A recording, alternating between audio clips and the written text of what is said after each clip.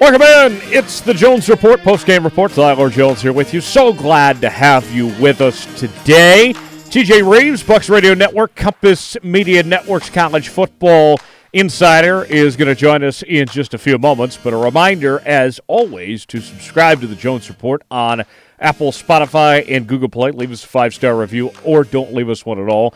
And also check me out on social media, facebook.com. Tyler Jones Live, Twitter as well at Tyler Jones Live, along with the Instagram. And I would love to hear from you there. And appreciate the follow and the like and all that great stuff that you all do, as always here on the Jones Report. The way we do the post-game report each and every Monday is for about 45 minutes to an hour. Look back at the week that was in the NFL and in college football. And TJ Reeves joins us right now. This man's got a busy week ahead between the Bucks and then the Big Ten championship game coming up this weekend. He'll be on the call for, and coming off a win against the Vikings yesterday. It was a very nice victory Monday for our next guest, TJ Reeves, who joins us now. TJ, how we doing after that nice win against Minnesota? We are fantastic. Off the bye week, the Bucks get the win. Of course, you're most concerned with your Chiefs. They have the win. They are now in control at 12-1 of their own destiny for home field advantage in the AFC playoffs. Got a big win just south of where I am right now, down in Miami. Had to battle a little bit for us. I know we're going to talk about that. And we'll probably circle around to the Big Ten title game that I will get the privilege of working, as you made reference to, between Northwestern and Ohio State. There's a lot of subplots to that game, my friends. So I have nothing but 5-star love for Tyler Jones on the Jones Report. Well, thank you. TJ, the question that we ask on these Monday shows, a simple one to start off, is what did we learn from the weekend? So you as the guest, I'll give you the floor first. What did you learn this weekend, TJ?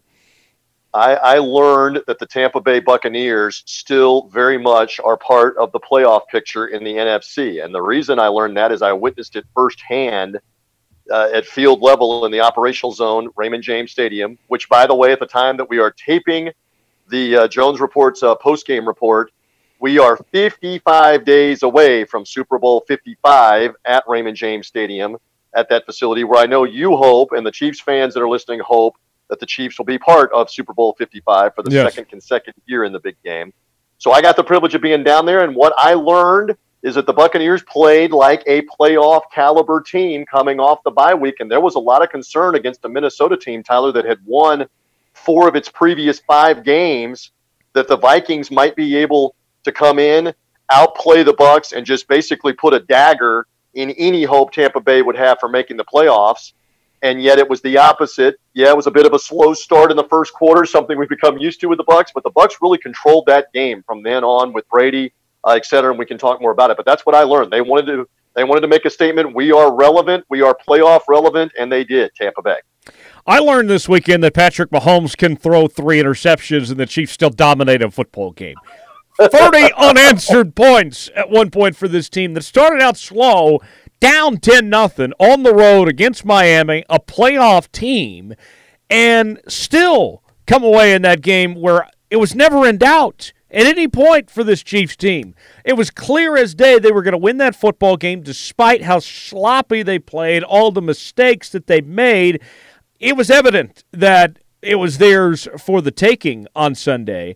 And with most teams, TJ, that were having a game like that, you would just simply say it is not their day. This is going to be a loss. Not a bad loss. You lost to a decent Dolphins team, but they found a way. Good teams find ways to win when they're having the off day, when they're having the struggles of some sorts there. So that's what I learned from the Chiefs, that they could still win when Patrick Mahomes threw 3 interceptions. The other thing, too, that stood out on that performance, TJ, was that you had a Chiefs team that, with I think about any other quarterback in the league, if you're having a 3-interception day, every coach is saying, all right, we're getting away from the passing game, we're going to run the football, maybe we're even putting in a different quarterback. The Chiefs never shied away from Patrick Mahomes in the pass game. I was impressed with not only for their response on of the 3 interceptions for the offense to still keep going, but for Andy Reid to still have confidence in his quarterback not to let those interceptions rattle him and rattle up that offense. That's what I learned from this weekend, TJ. Hey, and that's well put. I mean, he knows what he has, Andy Reid. With that guy, he's lethal. Am I correct? Did Mahomes have 3 interceptions on the season coming into Sunday? He had either 2 or 2 on the season. He had 2 in the first quarter. Am I correct? 2 in the first quarter. Half. Yes, and both of those were to the Las Vegas Raiders were his previous interceptions. Right, and so he had 2 in the first quarter. And you're right. I was watching that score as it ticked by, going, "Wow, 10-0 already." But you knew there's so much time still left in a game, second quarter, second half. They are too dangerous with too many weapons to keep them down the entire time when you're playing them. You guys talk about that on your show and on this podcast all the time. It's almost like, and I know I'm older than you, back in the day with the 49ers. I'm not trying to belittle you. I'm just saying for the older audience that may be hearing us, when the 49ers had Montana and Rice and John Taylor and Brent Jones at tight end and Roger Craig running it and or any of their other weapons around those guys, you were never, not never, you were more likely to get hit by a meteor on your birthday than you were going to see that team get shut out or held to 10 points or 13 points. By and large, and the NFL was not the same pass-happy NFL in the 1980s, but those 49er teams, who are you going to stop and how are you going to stop them every week? It's the same thing right now in this mode with the Chiefs when you watch them play. Who do you want to take away? Do you want to try to take away Tyreek Hill deep? Okay, he'll find Kelsey over the middle. He'll find Mecole Hardman.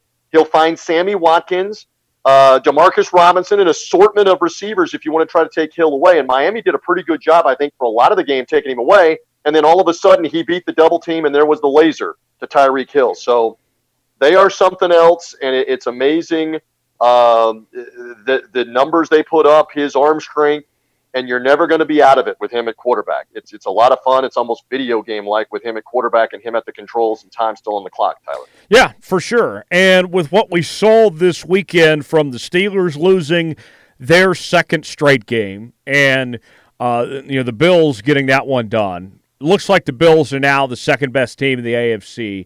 But even with the Chiefs playing not great the last few weeks, they haven't covered the spread in about 5 weeks. TJ's underdog pick the last few weeks, I hope it was whoever the Chiefs were playing, because he would have made some folks a lot of money. But sure, they're not playing their best football. By the way, can I stop you? Yes. By the way, there were more than a few people interested at the end of that Chiefs-Dolphins game in the fact that Brian Flores didn't go for the touchdown with a few seconds left and kicked the field goal because he knew he had to have the ball twice. He had to have 2 scores. When he kicked that field goal, there was cheering all across the land for those with the Dolphins. What was it, +7 or +8? +7, the roar was as if the Dolphins had won the Super Bowl, my friend. I had the Dolphins +7 too. I followed the trends. Nothing against the Chiefs, but that's what the analytics said. So, but yes, you look at that, the Chiefs, I think that they could still kick it in another gear of some sorts. They're not playing their best football right now, but they know when it matters most, when to kick it in that gear. Reminds me similar of the Bucs in that sense yesterday. We saw 2 very similar games, I think, in this sense, TJ, of that the Bucs, could they have won by more? Sure, but you didn't need to. You work on that clock a bit. You don't. You kind of hide some things a little bit, maybe. I think Bruce Arians and Tom Brady probably have something up their sleeve later on for the postseason sorts too. Experienced teams, you've been there, you've done that. You know how to go through these situations. You don't need to show all your cards. It's still considerably early here in this run. Well, and in the case of the Bucs game with the Vikings by design were trying to grind the clock and run the ball with Dalvin Cook. Yeah. Had an 8-minute touchdown drive late in the first quarter and early in the second quarter that swallowed up a lot of the first half. I mean, the Vikings' time of possession was like 17 minutes in the first half, literally, on basically about 2 drives. So that was part of their plan. They also converted 4 fourth downs in the game. Mike Zimmer electing to go for it 2 or 3 different times because they knew down a couple of scores, we can't afford to give the ball back. So they worked on the time of possession. They worked on the Bucs defense, but you're right. The Bucs got the momentum going on the long pass that everybody's probably seen the highlights to Scotty Miller, the 48-yard bomb. They got another touchdown later on in the game on the first drive of the second half to Rob Gronkowski that's been on all the highlights with the Gronk spike. So once the Bucs got command of the game, they could turn the pass rush loose and got 6 sacks on Kirk Cousins. 4 of those in the second half really put the pressure on him big time. Yeah, and it was a well-earned victory. Again, you're not home free here, but that was a big confidence builder because you're going to play 3 games at the end here, 2 with Atlanta, 1 with Detroit, all losing records. You've got to be able to win at least 2 of those games. Yeah, you get to 10 wins, you may be the 5th seed out of 7 teams in the NFC playoffs. Out of 3 wildcard teams, you may be the top wildcard team if you can get to 10 wins. So it's looking good. It was a game yesterday, but that was an impressive performance by a very talented Buccaneers. Got a lot of talent on both sides of the ball. They put it together yesterday. Yeah. All right, TJ, I'm going to pose a question to you, and please. I know my answer, but I think you're going to disagree with me. No, I have not had the COVID-19 vaccine yet. Okay. Stay tuned. That was the question. Stay tuned. If I don't know that any of us are going to get it before March Madness that are below the age of 60, and that's a whole different discussion for a whole different podcast on whether we should get it. So for a lot of us, we're watching all of this in the media and on TV, and it's not going to be available to us because God love the frontline workers and those that are older. They need it first. Yes. But I sidetracked. Please pose another question. Okay. I'm glad we got that off your chest, TJ. Thank you. If I give you the Chiefs or the field, are you taking the Chiefs or are you taking the field? And I feel like you almost have to take the Bucs in your position. What kind of odds are you giving me? Are you giving me like 5-1? Because if it's straight up, of course I'm taking the Chiefs. But if you're giving me some odds, I might take some other teams. Are there teams that can beat them? Green Bay can beat them. New Orleans can beat them. That Buffalo team looked very good again last night defensively. Again, they don't have a team of superstars. Josh Allen has played very well, but defensively, they are good. They're very well coached. You just wonder, again, back to the point, can you hold Mahomes down for an entire game? And then are you able to get against the Chiefs defense, if you're Buffalo, 21, 24 points, something like that, to win the game? But I don't know. In the AFC, I really was a bigger believer in Pittsburgh coming into this game Sunday night until they lost. And now I'm wondering what's going on with them, because this is back-to-back performances here where they've had trouble running the ball. Defense has had trouble. I don't know how big of a threat Pittsburgh is going to be to the Kansas City Chiefs here. So probably the Chiefs in the AFC. I know Brady and the Bucs, man, what a story it would be if they could find a way to work themselves into the Super Bowl to play Mahomes and the Chiefs in a rematch in Tampa. But I'm not so sure it's just a given if it's New Orleans or Green Bay against them. So I'd be inclined, if you gave me odds to answer it one more time, to take the field. If it's straight up, of course I'm picking the Chiefs. Sure. Okay, fair enough. MVP race, this thing feels like it's down to Rodgers and Mahomes. I would say right now Rodgers has a slight edge after Mahomes' 3-interception performance yesterday. But, TJ, I think this one's coming down to the very end. I don't think we're going to have an MVP, a clear winner, in this till the end of the season. We may even have co-MVPs here, like back in the day with McNair and Peyton Manning. Both these guys have had incredible seasons. Seems like they've pulled ahead from everybody else at this point. Who do you like between those two? And Aaron Rodgers is phenomenal. Saw him at field level earlier in the year, and the Bucs won that game impressively. I mean, they're the two front runners, obviously, with what they've been able to do. So, yes, I would say that's a fair assessment that it is probably Mahomes' award if Kansas City goes ahead and wins out here. But the only other likely challenger is Aaron Rodgers. And keep in mind, Green Bay just clinched the division again, and they have the head-to-head tiebreaker over the Saints. So if Green Bay wins 2 more games, right now they are 2 in front. I think if they win 2 more games, they have absolutely clinched home field advantage. So my point is Rodgers may not be playing Week 17.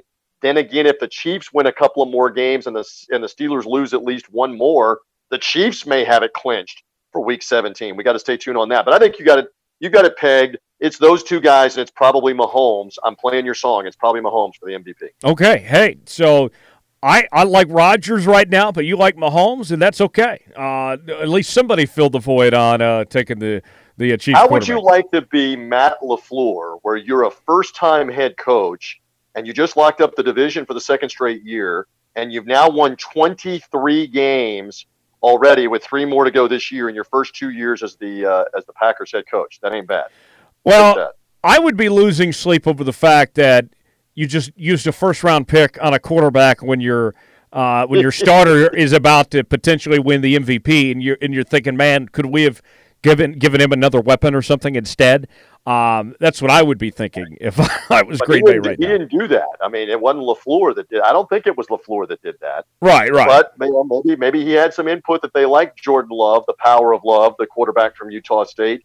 But, man, did that become a non-story in a hurry with the way that the Packers had played this year? Because there was all this talk that, man, if Rodgers struggles, might they turn to the rookie, et cetera, but hasn't materialized in Green Bay. All right, let's go around the league. We'll run through these games real quickly here. Thursday night, the Rams had a nice outing against the Patriots as the Patriots stayed there in L.A. They get a 24-3 win. TJ, the Rams, surprising a lot of people. This team, I think they're capable of winning the NFC. I like what I've seen from the Rams. In particular, that defense with Aaron Donald and company has been so fun to watch this year. Yes, and I saw them on Monday Night Football back 4 weeks ago, and they are the real deal, not just offensively, but as you mentioned, with Donald, with Jalen Ramsey back there in the secondary.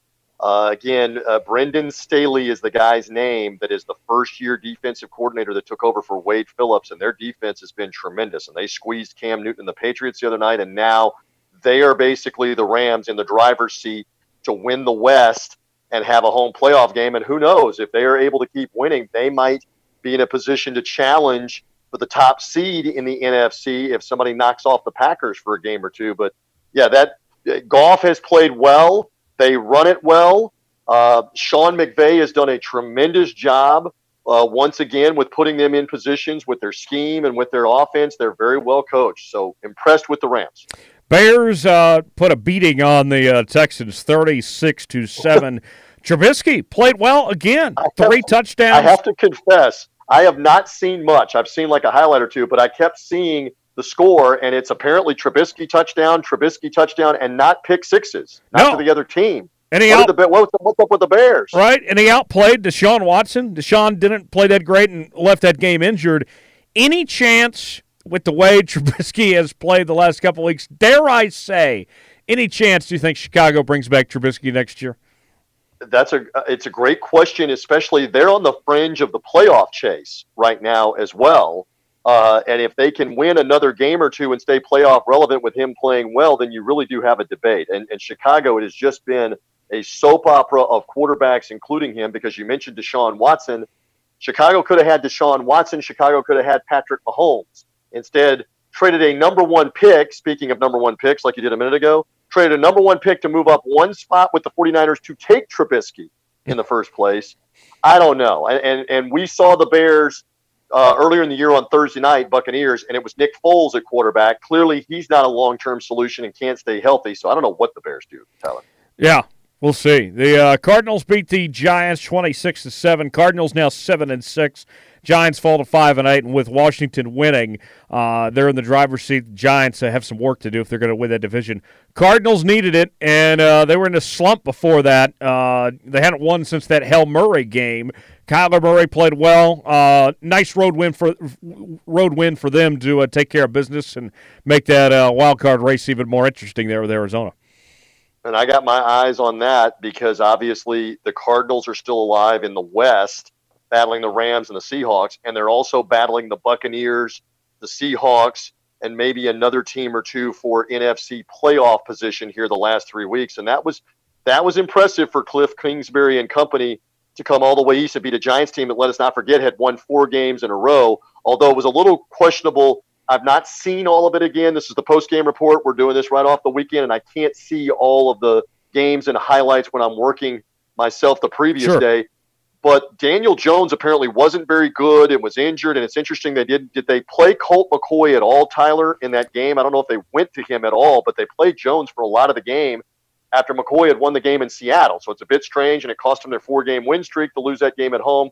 good win for the Cardinals. Yeah, and Colt McCoy had 3 passes going 2 of 3 for 18 yards was Colt McCoy's performance. Jones started and played most of the game with a bad hamstring, and I'm sure the New York media and fans who are looking for any piece of red meat they can find on talk radio, on the internet, they're after the Giants for that and for that loss. Real quick, Denver beats Carolina 32-27. Drew Lock 4 touchdown passes, just below 300 yards. It seems like with Drew Lock in Denver, they get him to perform well when he plays against bad teams there. I'm not sold on Drew Lock as a starting quarterback in this league, and that seems to be what they get out of him is, okay, you can play well, but not when it necessarily matters. They have won 2 or 3 games, though, with him. They won in New England with him, which was a bit of a surprise. And I know the Chiefs handled them back, last Sunday night as well. But this is another solid win, and Denver is trying to figure out if he's the guy, and they're going to have to give it probably another season or two because, remember, he only came on in the middle of last season, and he had the injuries. He's had injuries this year too. So we'll see, but that's a good win for them. I've seen that Carolina team a couple of times, and they're not bad. They're not great, but they're not bad. And so for Denver to go there and win that game, that's impressive for them. And you can make an argument right now that the Broncos have had a couple of heartbreaking losses as well. They could be in the AFC playoff picture a little more if they had taken care of business. Up the road from you in Jacksonville, the Titans beat the Jags 31-10.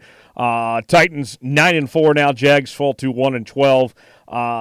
Tannehill played good. Derrick Henry had over 200 yards. A.J. Brown had over 100 yards receiving in that highlight reel catch.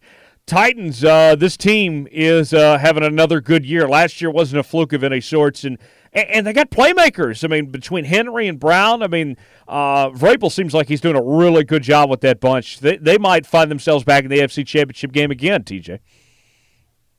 Well, and they've already demonstrated, I know it's last year. Last year. 2020 has been a wacky almost 3 years within one. But they've proven they can go on the road and win playoff games. And what this really shows you is with how well they had played their previous 2 games before the Browns game, including dominating Indianapolis in Indy, that first half against Cleveland, what was that last week? I'm talking about 8 days ago. Yeah. Because they were awful. Then they played much better in the second half, and then you were supposed to go in and clobber Jacksonville, and that's exactly what they did. So they've played one bad half of football in the last 4 games. Titans, Tyler, still very much dangerous. There's no question. Tannehill's got playoff experience now with some wins. Derrick Henry, as we like to say in the South, grown man. Yes. Grown man going to eat, and man, oh man, he is still bowling people over, and even had the LeBron celebratory slam dunk dance there after the and one in the end zone. So, yeah, Titans very dangerous even if they're on the road. I would agree. Colts with a 44-27 win over the Raiders. Phillip Rivers played well. Jonathan Taylor was fantastic running the football. That offense put up probably their best performance this year. The Raiders, man, ever since that Chiefs game a couple weeks ago, they have really just hit a wall of sorts. John Gruden's bunch has 2 picks for Derek Carr. Aguilar played well, but you didn't get the ground game out of Josh Jacobs you would have liked to see. And Gruden makes the call to fire as defensive coordinator after the game as well. What is going on with the Raiders right now, TJ? Defense was terrible. Jonathan Taylor carved them up, including as the Wildcat quarterback a couple of times, taking off with the ball. And I'll give you some insight here. This is why you got to subscribe to the Jones Report. This is why you got to be on the post-game report, is because I've got insight with John Gruden, long-time relationship with Rod Marinelli. Marinelli was a Tampa Bay assistant for many years in the 90s and the early 2000s under Tony Dungy, under John Gruden, very fiery guy. Marinelli later went to the Lions as a head coach. Well documented that he didn't do well with the Lions. Obviously, had an 0-16 season, but he came back and was the defensive coordinator of the Dallas Cowboys and helped them get in the playoffs. So I think this is more John Gruden looking at Rod Marinelli, who can fire up a defense and get them together and saying, this Raider defense is underachieving. We should not be getting lit up at home by the Indianapolis Colts here, Phillip Rivers or not. And the Raiders are still very much lurking in the AFC wildcard race. That's a tough loss for them, but they've got 3 games left, and I don't have the schedule in front of me. But he's making this move because that defense with the fiery Rod Marinelli, who I have great respect for Rod. He's a former Vietnam veteran, leader of men, Buccaneers Super Bowl winning assistant coach. I think this move is going to help the Raiders, especially on defense, and that's what John is seeing too. We've still got a chance to make the playoffs here, and we're not going to peter out with bad defense. Yeah, you got the Chargers coming up, the Dolphins, and the Broncos. Realistically, the Raiders can win out here, and then you're talking about Dolphins game 10-6. Where? At Vegas? Is the Dolphins game in Miami? Where's the Dolphins game? That game is in Vegas. So, I mean, you've got a favorable schedule. Winnable games with Chargers and the Broncos and the Dolphins. That's a huge, almost de facto wild card elimination game. And you got that at home. So the Raiders have a chance. Yeah, they certainly do. The Colts at 9-4. What do you think of the Colts? I've been selling the Colts all season long, but Phillip Rivers has found the fountain of youth of some sorts. I'll give him credit. He's looked a lot better this year than what he did his last year with the Chargers last year. What say you as far as the Colts? You buying or selling them? I'm buying them right now. They're very well coached with Frank Reich. They're very good defensively. Not spectacular. And again, if T.Y. Hilton is there for the pass offense for Rivers, they're a different team. And he was yesterday with 2 more touchdown catches. I saw a couple of those highlights. And again, you couldn't help but watch the rookie from Wisconsin, Jonathan Taylor, running all over them. So Indy very well coached. And again, this will come down to the final probably couple of games between they and Tennessee on who wins the division and gets the home game. But Indy's very much in there, and Rivers on a 1-year deal. I know that television, TV play-by-play in the broadcast booth might await Phillip Rivers. But if he's having a big year on the 1-year deal, he might keep playing, Tyler. We'll see with the Colts or somebody else. Yeah. Seahawks beat the Jets 40-3. Nice bounce back for the Seahawks after that loss to the Giants the week before. All right, let me lay out a scenario on the post-game report for Tyler Jones. Okay. You're going to have to take a job later today, and this is for the audience too, where you dig a trench through sewage for 3 hours. Or you're the Jets and you have to play the Seahawks in Seattle for the second half while they're beating you 27-3, 34-3, 37-3, and then you have to fly on a plane back to New York in the middle of the night while you are 0-12 now, or 0-13. What are they? 0-13 now. Yes. Would you dig the trench in the sewage for an hour or two, or would you be the Jets? I'm taking the trench every time. Absolutely. Because that's the easiest.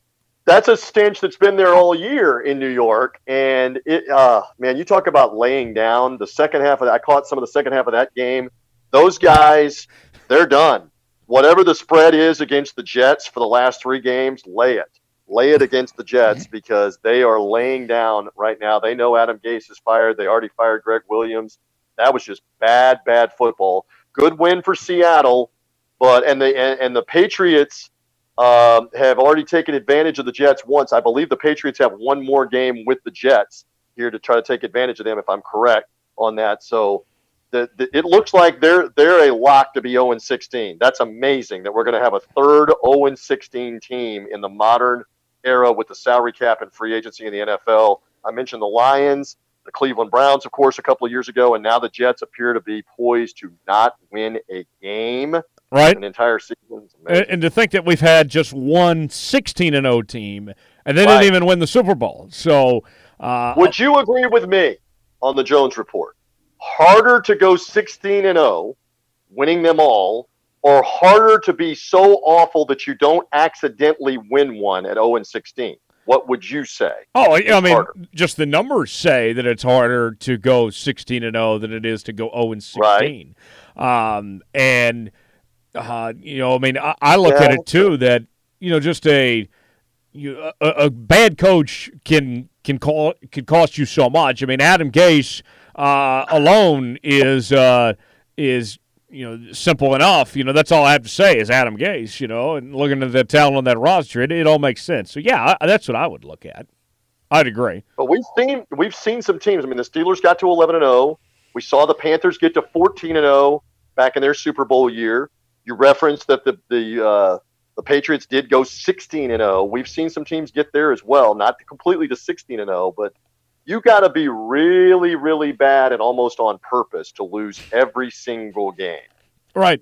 Well, that's why Gase hasn't been fired yet. He's doing his job. He's doing his job of getting him that number 1 pick and bringing Trevor Lawrence to New York. So, a few more. If the Jets have the number 1 pick, does Trevor Lawrence stay at Clemson? I think he's still coming out, but I wouldn't be shocked if he pulled an Eli Manning of some sorts. And said, trade me. Right. That's what I would do if I were him. I would still come out, but I would say I'm not playing for the New York Jets. Oh, we'll see what happens. All right, a couple more for you. Packers over the Lions, 31-24. We mentioned Aaron Rodgers right up there in the MVP race. Packers are starting to get hot here. I like what Green Bay's doing. And the number 1 seed is still on the line, like we were talking about with the Saints here. Going to be very relevant for the end of their run. And again, I saw that team earlier in the year, and you can get to Aaron Rodgers here. You can pressure him. And the Green Bay defense is not overwhelming, but still, they are rolling, and they're going to be very tough. Crowd or no crowd at Lambeau, very tough to win there in January if the Packers do have that, Tyler. Yeah. The Eagles beat the Saints 24-21. Jalen Hurts' debut, not bad. 17 of 30, 167 yards through the air, over 100 yards on the ground, 1 touchdown. Taysom Hill, these are where the numbers lie. I watched almost all this game, TJ, and Taysom Hill just ain't it. I'm going to tell you that right now. If the Saints are going to invest their future in Taysom Hill, they're going to make a big mistake here. This guy was missing wide-open receivers. He was walking into sacks. He's just not the guy. I'll say this much. The Saints next week when they play the Chiefs, if they're going to throw Taysom out there, they got no shot. They'd be better playing Jameis than they would Taysom Hill next week. I'm just done with Taysom Hill. You're saying this as if they didn't win a game without Drew Brees, and he had won the first 3, and he brought them back yesterday down 17-0, making some throws. I know he's not going to make you forget Peyton Manning, Tom Brady, Dan Marino, quarterbacks that could light it up, Mahomes throwing the ball, but they've been somewhat successful throwing the ball with him. I really wonder as this week progresses, do they turn back to Brees for this game? Because, again, they're chasing Green Bay and the bye and the playoffs. If Brees can't go, win the division. If Brees can't go, Jameis has got to be the guy, I think. And I know what we've seen from Jameis, but I would give him another shot because Taysom Hill doesn't have it. Sorry. All right. Let's see what the Saints do against the Chiefs. But you're right. They didn't get it done at the end, but they at least got back in the game. And Jalen Hurts has already been named the starter for Philadelphia and maybe the starter for the rest of the year. And what do they do with Carson Wentz? We're talking about Trubisky in Chicago, and what do they do? What does Philadelphia do with Carson Wentz if Jalen Hurts continues to key that offense? What do they do this offseason? I don't know. Yeah. Maybe a team like Indy or something. Maybe we have a reunion with Frank Wright. There you go. Who wants that contract with Carson Wentz? It's a whole other story. A couple more for you. Chargers beat the Falcons 20-17. You think Anthony Lynn is back in L.A. next year, TJ? I don't think so. I think he's going to be gone, and we already know Atlanta made a coaching change. And we will see the Falcons, Buccaneers at Atlanta this coming weekend in what is a large game for Tampa Bay, trying to lock up the playoffs against Raheem Morris, the interim coach, who's the former Tampa Bay coach, who would love nothing better, Tyler Jones, than to screw it up for the Bucs if he could get a win at home. But, man, they lost in heartbreaking fashion, let the Chargers get into field goal range, and for once the Chargers pulled a game out in the final minutes with a last-second field goal there. So it drops Atlanta to 4-9. But to answer your question again, I think Anthony Lynn is probably gone. I mean, we got a lot of vacancies around the NFL already. Houston firing the coach, Atlanta firing the coach. You know the Jets are going to fire Adam Gase. The Chargers likely firing Anthony Lynn. Am I leaving another one out? Marone's getting fired in Jacksonville. I mean, there are going to be some openings here coming up. The Chargers might be my favorite one, other than that ownership has been such a mess the last several years. But you come in to work with Herbert, you're absolutely right. And those receivers, a lot of cap space. You have what is it? Is it Joey Bosa? I get it confused. You have Joey Bosa in the Chargers. Nick Bosa is with the 49ers. that's an attractive job to be in the LA market. I know you're considered the second-class citizen to the Rams and that in your own stadium there, but that one is a very attractive job all the way out west. Yeah. Now you are. It's. I don't think it's coincidence you share an abbreviation with the Clippers because you are the Clippers of LA. But there is an opportunity to really do something there, and you can win over a lot of people. You just start winning.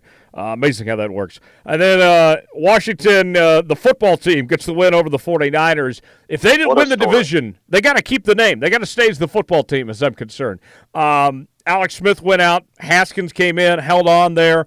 Washington on a bit of a roll. They're 6-7 now. Washington, I think now we're talking about, TJ, not only is this team probably going to win the division, with them hosting that playoff game, whether it's your Bucs or Seattle, whoever it may be, it's not just a given that wild card team's going to walk in and beat Washington now. I think it's a good point that you make. They've won 4 games in a row, and it's not pushover teams. I mean, they beat the Steelers in Pittsburgh back a week ago Monday, and now had to travel out west in this bizarre 2020 year where the 49ers are playing a home game in Arizona. And I know Nick Mullen struggled again at quarterback. The 49ers are injured, beat up. They're at the end. But you got to give the Washington football team, the WFT, a lot of credit. Chase Young with that fumble return. Ron Rivera is going to get some votes for Coach of the Year, especially if they get to like 8 wins here at the very end. Incredible turnaround with him overcoming cancer treatment in the season, Tyler. Yes. And they're now winning games. And you're right, they may be a dangerous team there back at home for a playoff game. Yeah. So there you have it. That's our look around the National Football League. Let's move on to some college football. And, in the Big 12 this past week, you didn't have any of the contenders playing. Oklahoma State fought Baylor. Baylor was without a lot of players due to COVID, but nonetheless, Oklahoma State finishes their season on a high note, 7-3, 42-3 win. TCU beats Louisiana Tech 52-10, and TCU with some momentum going into next year, 6-4 record is what they end up with. But the big story is this playoff picture now, TJ, and Florida suffering that loss at home to LSU. Shoegate, or whatever you want to call it, the way that played out. Florida now, I don't care if they somehow beat Alabama. I think they're out of it. They're out of the playoff picture. And now we're down to what, maybe 5-6 teams in all this? Alabama's in, Notre Dame probably in. How do you see this playoff picture shaking out here over this next Saturday coming up? Let's put a pick up on that point. Alabama's in no matter what. Even if Florida was to upset them, then that means you're going to have 2 teams. Well, maybe not, though. I mean, the Gators could get left out. How wild would that be that they win the SEC title game and get left out because they have 2 losses? And that's also happened before in the college football playoff on past precedent. Alabama's in, I believe, right now. I believe that the winner of the ACC title game is obviously in, whether it's Clemson or Notre Dame. Yes. And then the question becomes, if Clemson wins it, has Notre Dame done enough as the ACC title game runner-up with 1 loss in the rematch to get in? And then we turn, and we're going to talk more about the Big Ten title game in a moment. Does Ohio State have a strong enough case, having only played 6 games? If they win on Saturday, it's only 6 games. Is that a strong enough case over a 1-loss Texas A&M team that played in the SEC? You could even make the argument that the Big 12 champion, even with 2 losses, has a bigger body of work with more wins, even though Ohio State's undefeated, to only have played 6 games. And I have numerous friends in the West that are saying this. Okay, USC got the dramatic come-from-behind win over UCLA, their 3rd comeback win of the year. They're 5-0.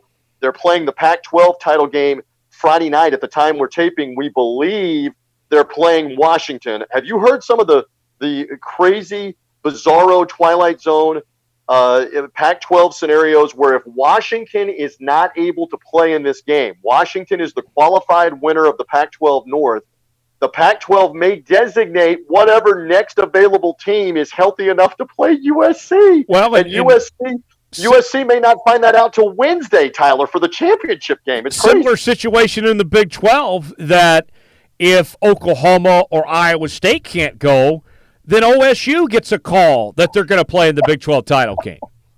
but you might wait in this case until 2 days before the championship game. Okay, wait a minute. You're not playing Washington. Sorry if you worked on all of Washington's offense this week. Or in the Big 12. Sorry if you've been working on Iowa State this week, Sooners. You're playing the Cowboys again. Right. So in Bedlam Part 2. So it's just a very strange year. But my point is, if USC wins that game, a couple of friends of mine have made this point in the media, and I got another fan of USC that I know he's an alum. He's like, hey, if we win and we're 6-0, having won the Pac-12, how do you tell me that the Big Ten? How do you know that the Big Ten is any tougher than the Pac-12 right now? Neither one of them played out of conference games.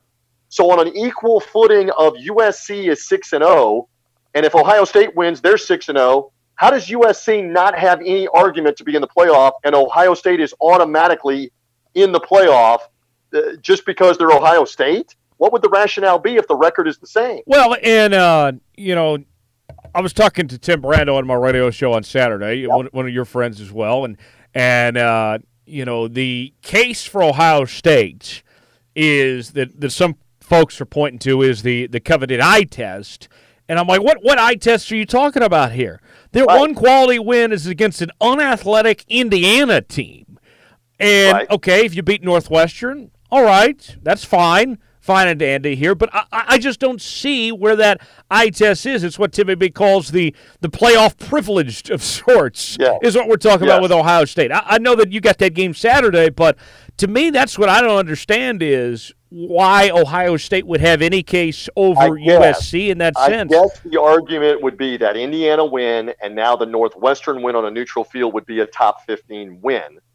And again, forgive me, the Pac-12 title game, I think, is neutral site now. It used to be home sites, and I want to say it's neutral site. For COVID, it's back to being home site because they can't play in San Francisco. So they're playing at the Coliseum no matter what, no matter who the opponent is, right? Yes. Because they have the better record. So the better argument for Ohio State is neutral field win over a top 15 team might help us. But let's just go back to the premise of what Timmy B was talking about with you.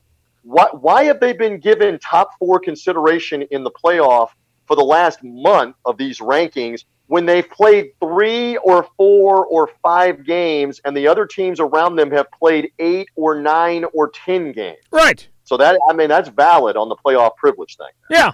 I don't get it one bit. And let's just say, for all intents and purposes, if Clemson goes down, and things open up, you have Alabama and Notre Dame in. You got 2 spots to go. I don't see how you can justify putting Ohio State in and leave USC out. I think at that point you have to put them both in, and then you have USC all of a sudden in. What do you do? And the ratings are just phenomenal if it's those 4 teams.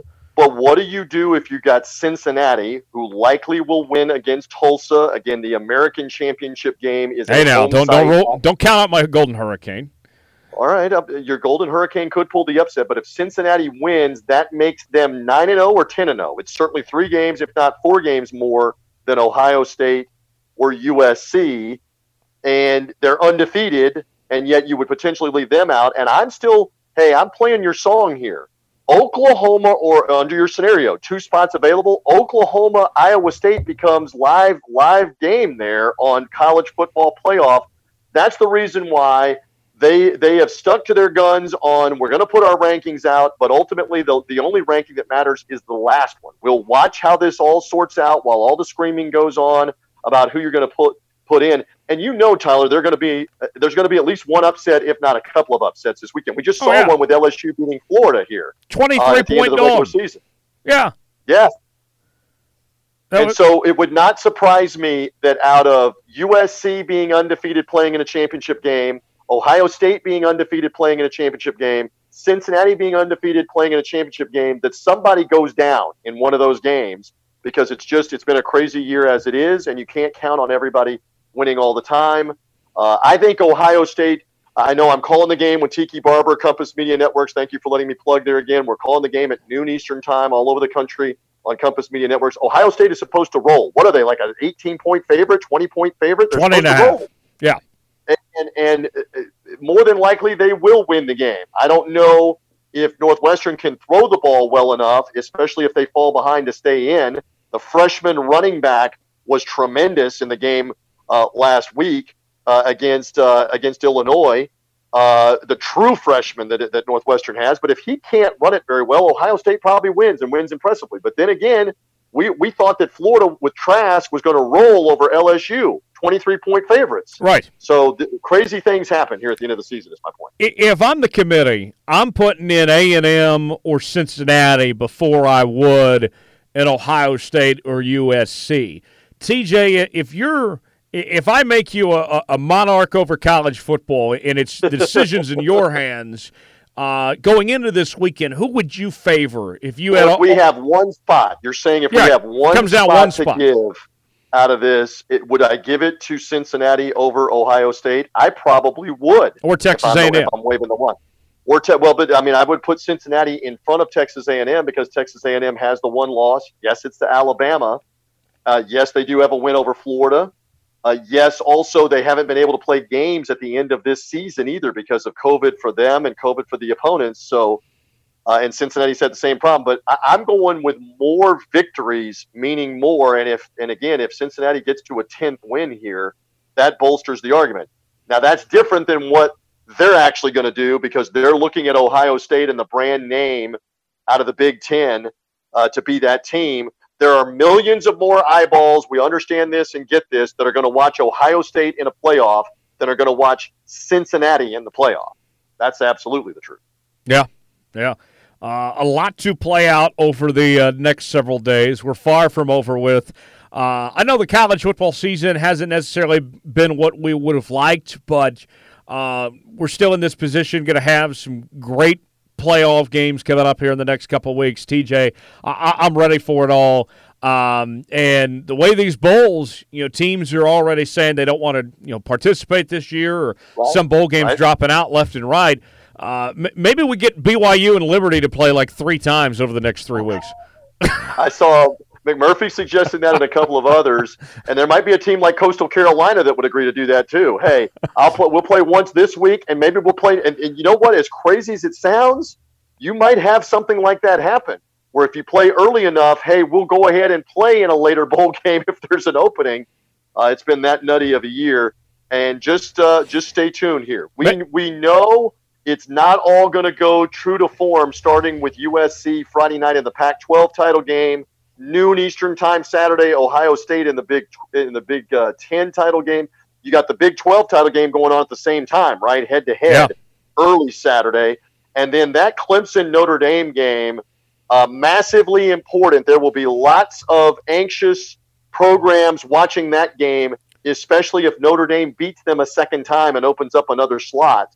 We'll see what happens. And then Alabama closes it out with Florida in the primetime game. It's going to be a great day to be a college football fan and watch all of this unfold and sort out, and then the committee make their vote and make their decision. Yeah, maybe the group of 5 could have their own mini playoff of some sorts with Cincinnati and Coastal and BYU, and who knows? It should be a fun next couple of weeks. I would be all for a Coastal Carolina-Cincinnati matchup in one of those New Year's 6 bowl games. That would be fantastic. Yeah.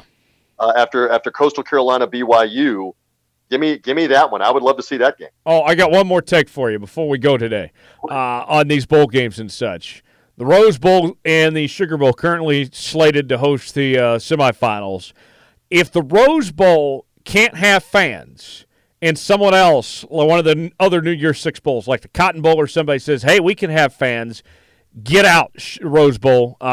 Let's not put the Rose Bowl in the semifinal rotation then. If somebody else can have fans, by all means, let's move that thing and get them out of here. What do you think? I think in a world where you're trying to wave a magic wand, that makes a lot of sense.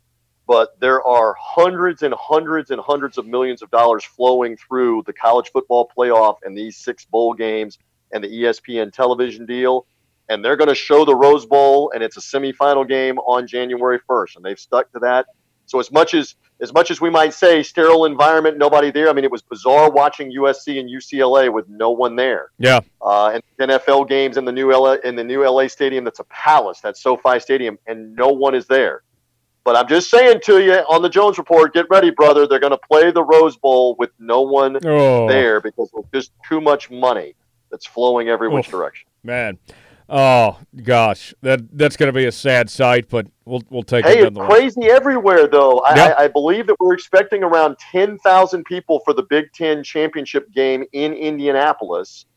But the ACC title game, they've announced this, will only have 5,000 fans at Bank of America Stadium outdoors for Notre Dame Clemson. You talk about a tough ticket on the secondary market between the Notre Dame fans and the regionally close Clemson fans. Good luck. 5,000 tickets for that game Saturday afternoon. Man. TJ, we got to run. Plug all that you got going on. The Bucks, you got the Big Ten title game, and then, of course, the Three Dog Thursday podcast, too. Just did a great job with that. Tiki Barber and I will be on the call for Ohio State and Northwestern. God willing, let's get the game played. Big Ten title game, Lucas Oil Stadium, Indianapolis. Check the local listing, whether you're in the Kansas area where Tyler originates this podcast or anywhere that you're hearing us. Check a local listing for a Compass Media affiliate for the noon broadcast, Ohio State and Northwestern. We're anxious to do that. My first taste of the Big Ten title game will be Saturday. And then the Buccaneers and the Falcons, huge for Sunday on the Buccaneer radio broadcast. They can follow me at Bucs Sideline Guy on Twitter for all the Bucs takes. And thank you. You very generously mentioned the Three Dog Thursday podcast. Love picking underdogs on Three Dog Thursday with my guests, including Tyler Jones from time to time, making a pop on there on Three Dog Thursday. We got to get you back on, especially with the Chiefs locking down playoff position, etc. So Three Dog Thursday is the podcast. Find it wherever you find podcasts, Apple, Spotify, Google Podcasts. Thank you for letting me plug all of that. It will not be dull this week, my friend. I love being with you. We got a lot of craziness to come, and I enjoyed recapping the weekend. Yes. I'll be glad to hop on. I got a lot of time over the next couple of weeks to fill with this paid time off. So, yes, I'd be happy to. Okay, wait. Tease me. Whet my appetite. I know we're just coming off the weekend. Who is the one underdog you absolutely love right now early in the week for this championship weekend of college football? Do you have one that just jumps out? I think a lot of people were probably which jumps out. Tulsa at 14, the Golden Hurricane. They have covered, I think, in every game this year. I have to go Tulsa. So Tulsa getting the 14 against Cincinnati. I think Tulsa might win outright, to be honest. I will pencil you in, Tyler Jones. Okay. Yeah, I think Tulsa might even win outright, to be honest with you. I also think Notre Dame, 10.5. We saw them go toe-to-toe with Clemson and win. Even I know it was without Trevor Lawrence, but offense wasn't the issue for Clemson in their first meeting. I think that Notre Dame, if they're going to lose this game, I'd be surprised if it's by 11 points. There's 2 underdog teases for Three Dog Thursday later in the week from Tyler Jones. Yes, so there you have it. DJ, we got to go. Make sure to subscribe to the Jones Report, Apple, Spotify, Google Play. Leave us a 5-star review or don't leave us one at all. And also Facebook.com/Tyler Jones Live, Tyler Jones Media Group, Twitter at Tyler Jones Live, TJ Media Group, Instagram, Tyler Jones Live, Jones_Report. You can find us there, and we'll see you back here on Thursday. So long, everybody.